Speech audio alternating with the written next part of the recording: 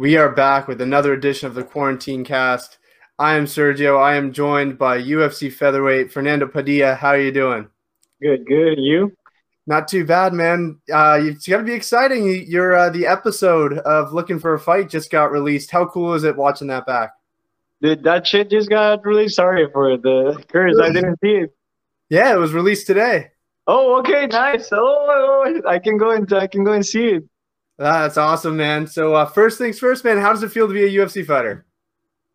Right now, awesome. I can say it's awesome. Just to like the whole thing that happened, like the Looking for a Fight episode and everything.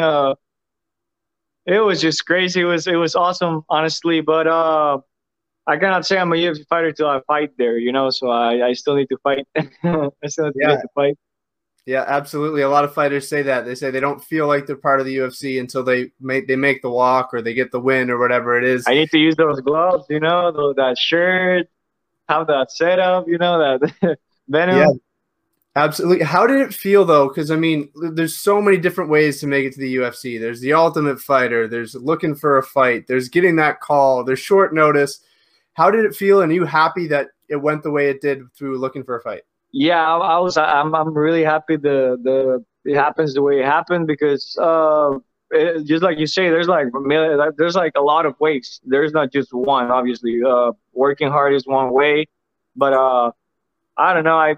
I think about it a lot, and like I feel that I dream about it before, but I never dream about it that way. How it happened, like meeting Dana White. Just like all the people who was there that night, the people who was there in the room with me when he told me that I was going to be in the UFC, man, like I don't know, it's undescriptible how great it felt. It like I feel that the entire week, the entire 2 weeks after that was just like a roller coaster, you know, like signing stuff, getting the USADA, the UFC stuff, getting news from them, getting news from my manager, and like all these things. If I want to go to the PI, like it was just like a roller coaster. I tell you, it was just really fun. I'm enjoying it.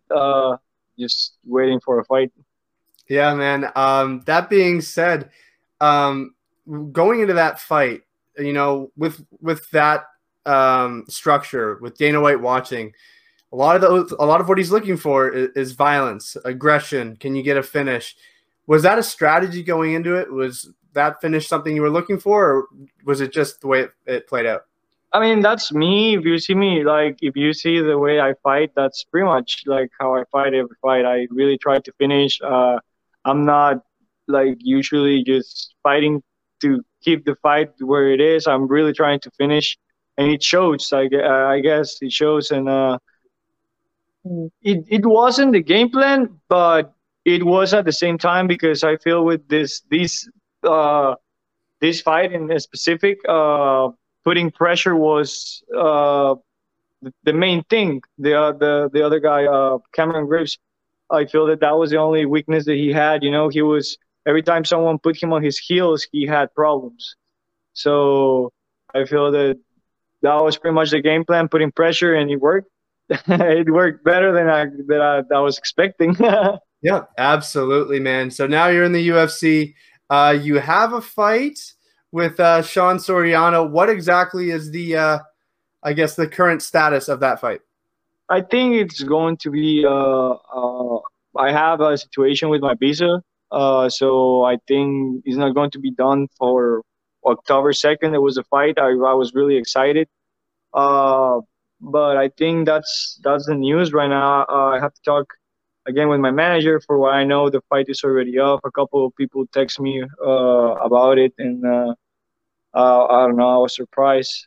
But yeah, for what it looks like, I'm not going to have it done for October. So like, hopefully they can just postpone it, and I would like to fight Soriano for sure. Oh, So hopefully, like I can have that fight later on. I don't expect him to wait me either to wait for me.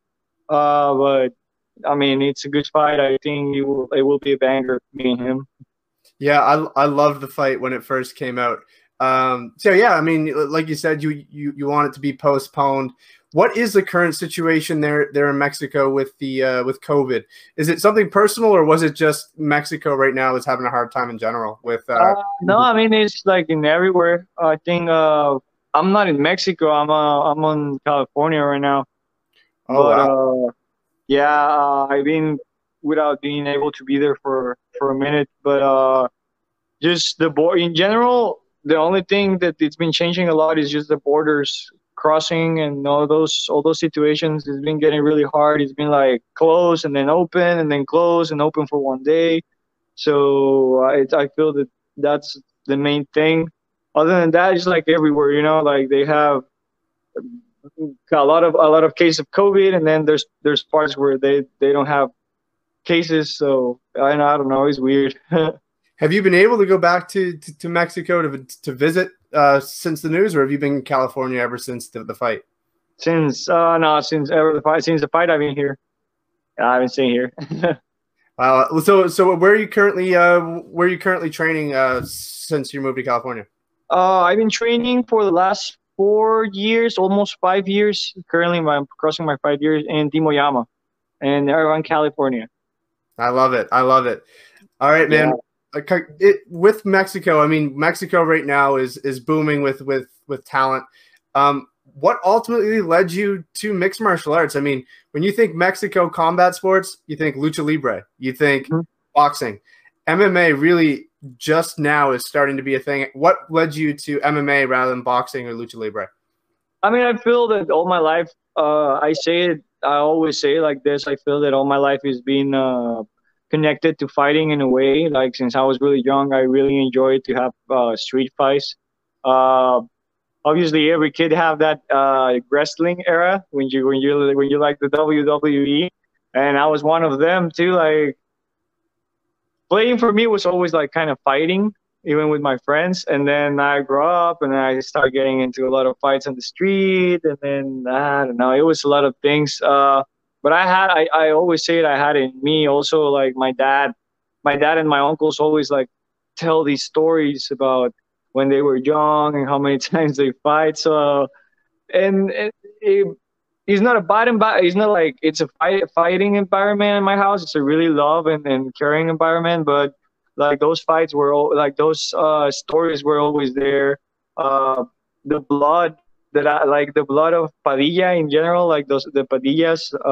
I feel that we have really hot blood. Like it boils really fast, and I just took it to another level in general. Like I started training for it. I started training for the fights.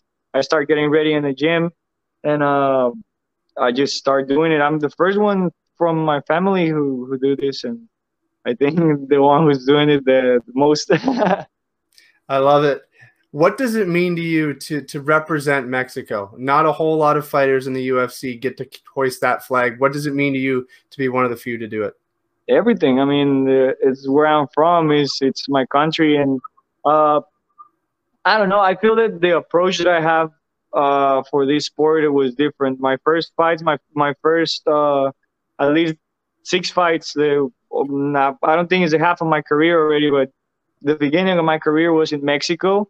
Yeah. So a lot of my fights were in my hometown, and then Durango and other places, and then I came straight up to America. So like I had the opportunity that since day one in here to represent Mexico, and the first time I represented, I lost. So I was like, no, no, no. I want to put my name and also my country like big in the highest place.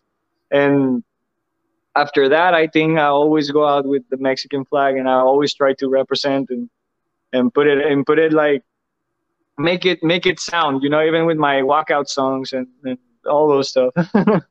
That loss was also to Dan Ige, who Yes, that's not a bad loss by any means. What was the biggest lesson you learned from that first loss? Wrestling. Wrestling. Yeah, I mean, I tell you, it was all my fights in Chihuahua, well, in Mexico in general, were like going to the ground, and I was able to tap people. And then I came here, and I discovered that wrestlers are like more tough than what I was really expecting. And he just wrestled me, you know. He really put a beating on wrestling wise on me. So Yeah. All right, man. Well, before we end it, is there anybody you want to thank or social media you'd like to plug? Well, if you guys want to follow me on Instagram, it's Valiente MMA. That's pretty much the only social media I have right now. Other than that, like, say hi to everyone, all my fans, people who know me. Uh, I'm just really excited to really show it on the UFC on the bigger in the bigger stage, and show everybody that I'm a big dog now.